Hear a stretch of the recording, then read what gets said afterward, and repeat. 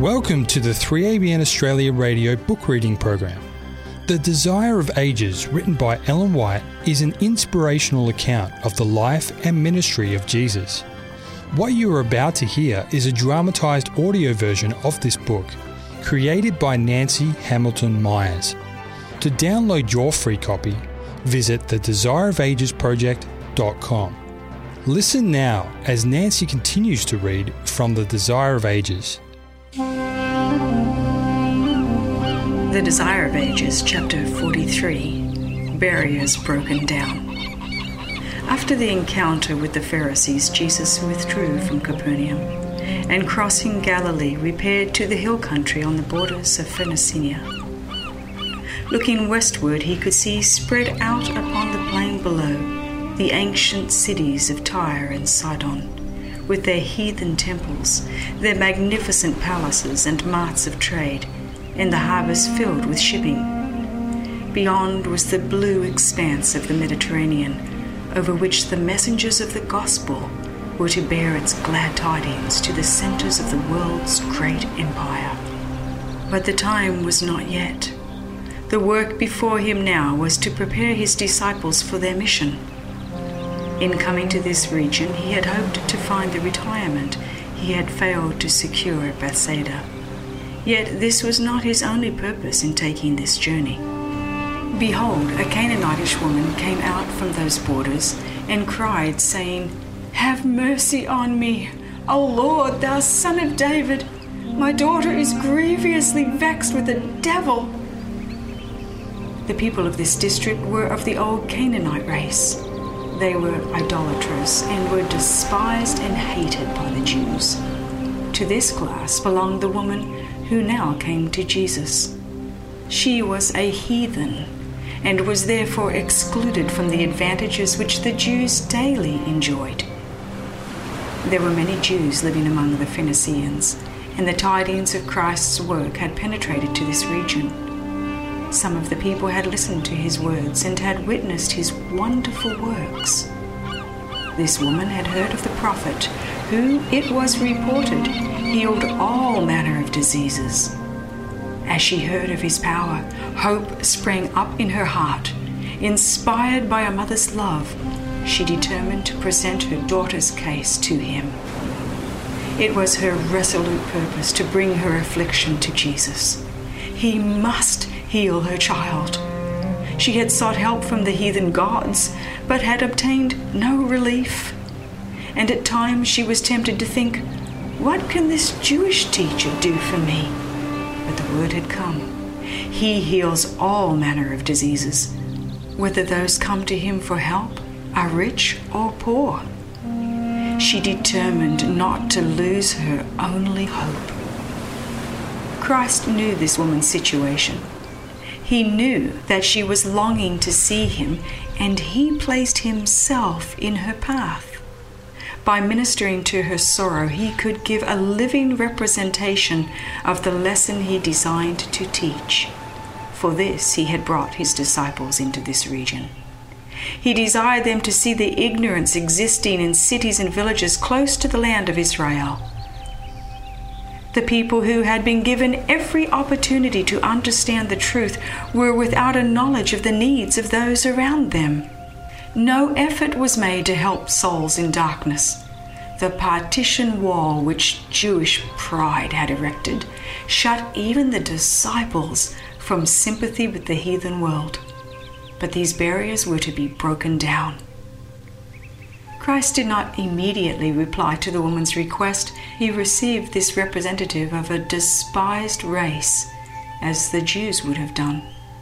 In this, he designed that his disciples should be impressed with the cold and heartless manner in which the Jews would treat such a case, as evinced by his reception of the woman and the compassionate manner in which he would have them deal with such distress, as manifested by his subsequent granting of her petition.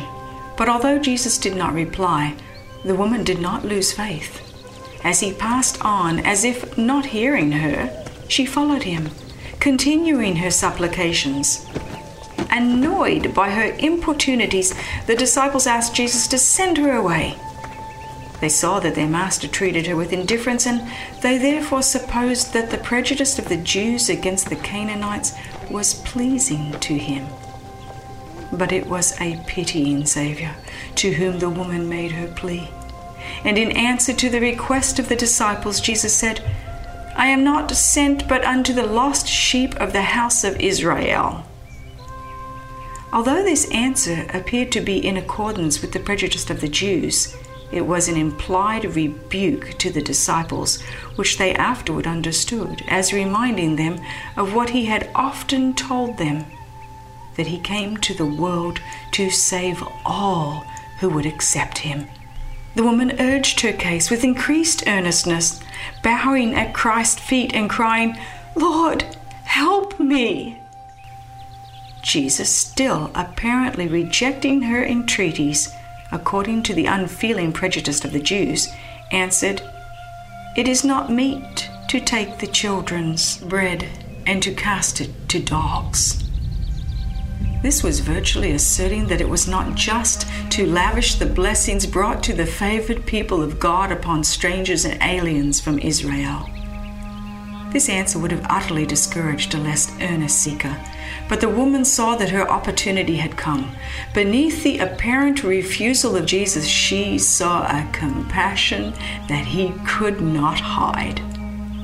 "Truth, Lord," she answered, "yet the dogs eat of the crumbs which fall from their master's table. While the children of the household eat at the Father's table, even the dogs are not left unfed. They have a right to the crumbs that fall from the table abundantly supplied." So while there were many blessings given to Israel, was there not also a blessing for her? She was looked upon as a dog, and had she not then a dog's claim to a crumb from his bounty? Jesus had just departed from his field of labor because the scribes and Pharisees were seeking to take his life. They murmured and complained. They manifested unbelief and bitterness and refused the salvation so freely offered them. Here Christ meets one of an unfortunate and despised race that has not been favored with the light of God's word, yet she yields at once to the divine influence of Christ and has implicit faith in his ability to grant the favor she asks. She begs for the crumbs that fall from the master's table. If she may have the privilege of a dog, she is willing to be regarded as a dog. She has no national or religious prejudice or pride to influence her course, and she immediately acknowledges Jesus as the Redeemer and as being able to do all that she asks of him. The Savior is satisfied. He has tested her faith in him. By his dealings with her, he has shown that she who has been regarded as an outcast from Israel is no longer an alien, but a child in God's household. As a child, it is her privilege to share in the Father's gifts. Christ now grants her request and finishes the lesson to the disciples.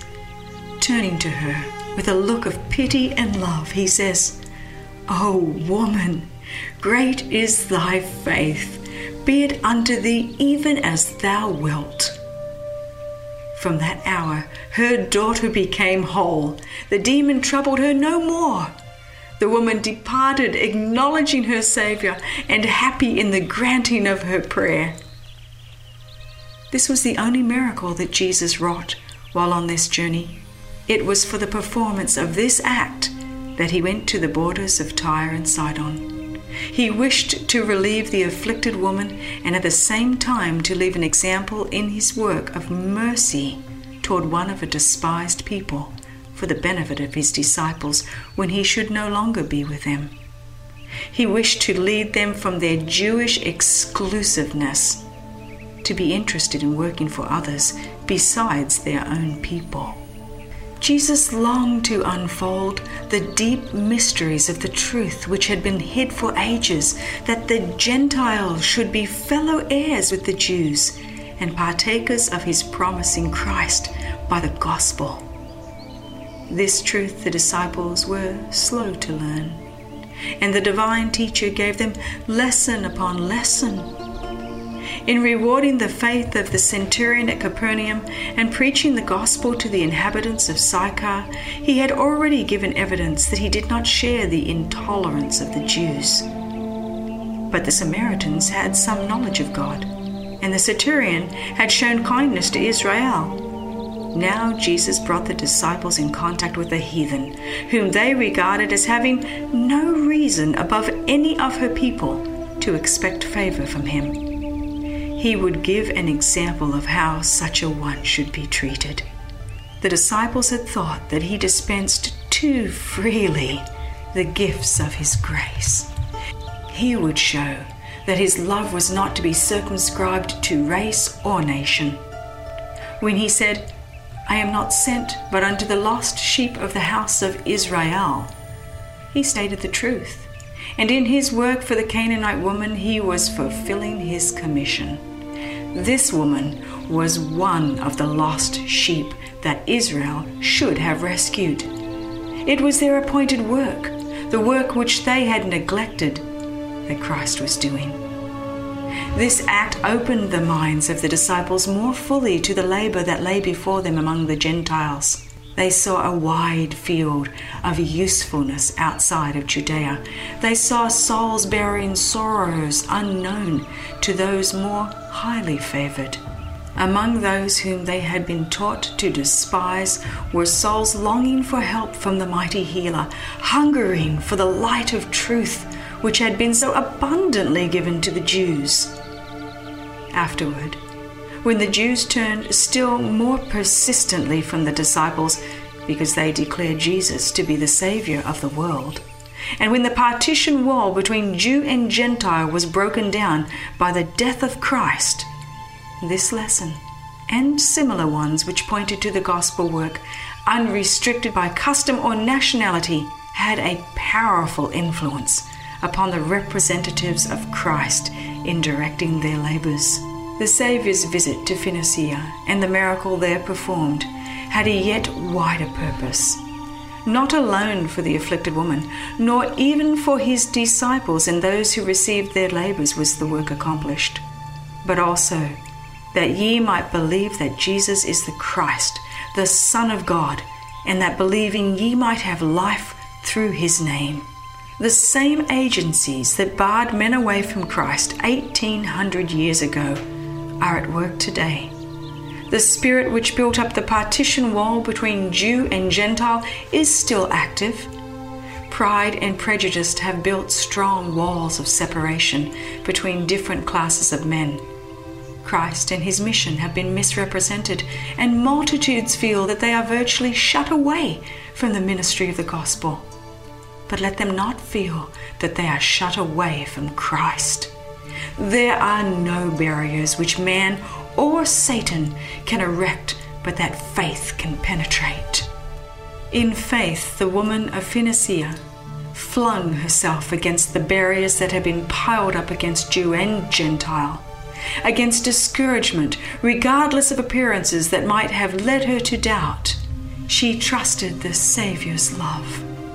It is thus that Christ desires us to trust him. The blessings of salvation are for every soul.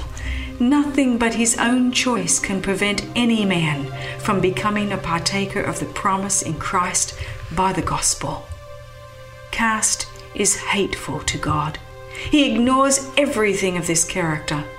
In his sight, the souls of all men are of equal value.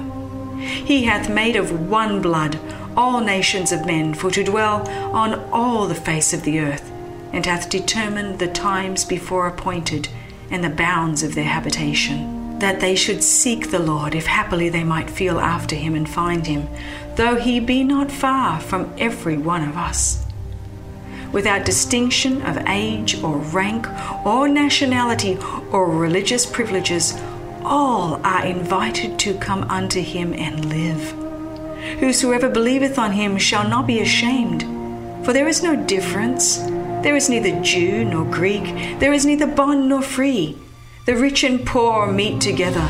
The Lord is the maker of them all. The same Lord over all is rich unto all that call upon him. For whosoever shall call upon the name of the Lord shall be saved.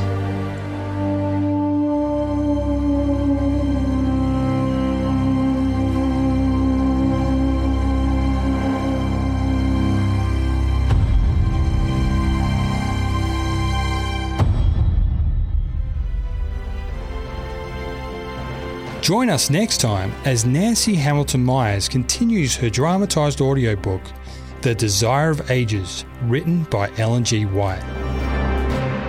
This program has been brought to you by 3ABN Australia Radio.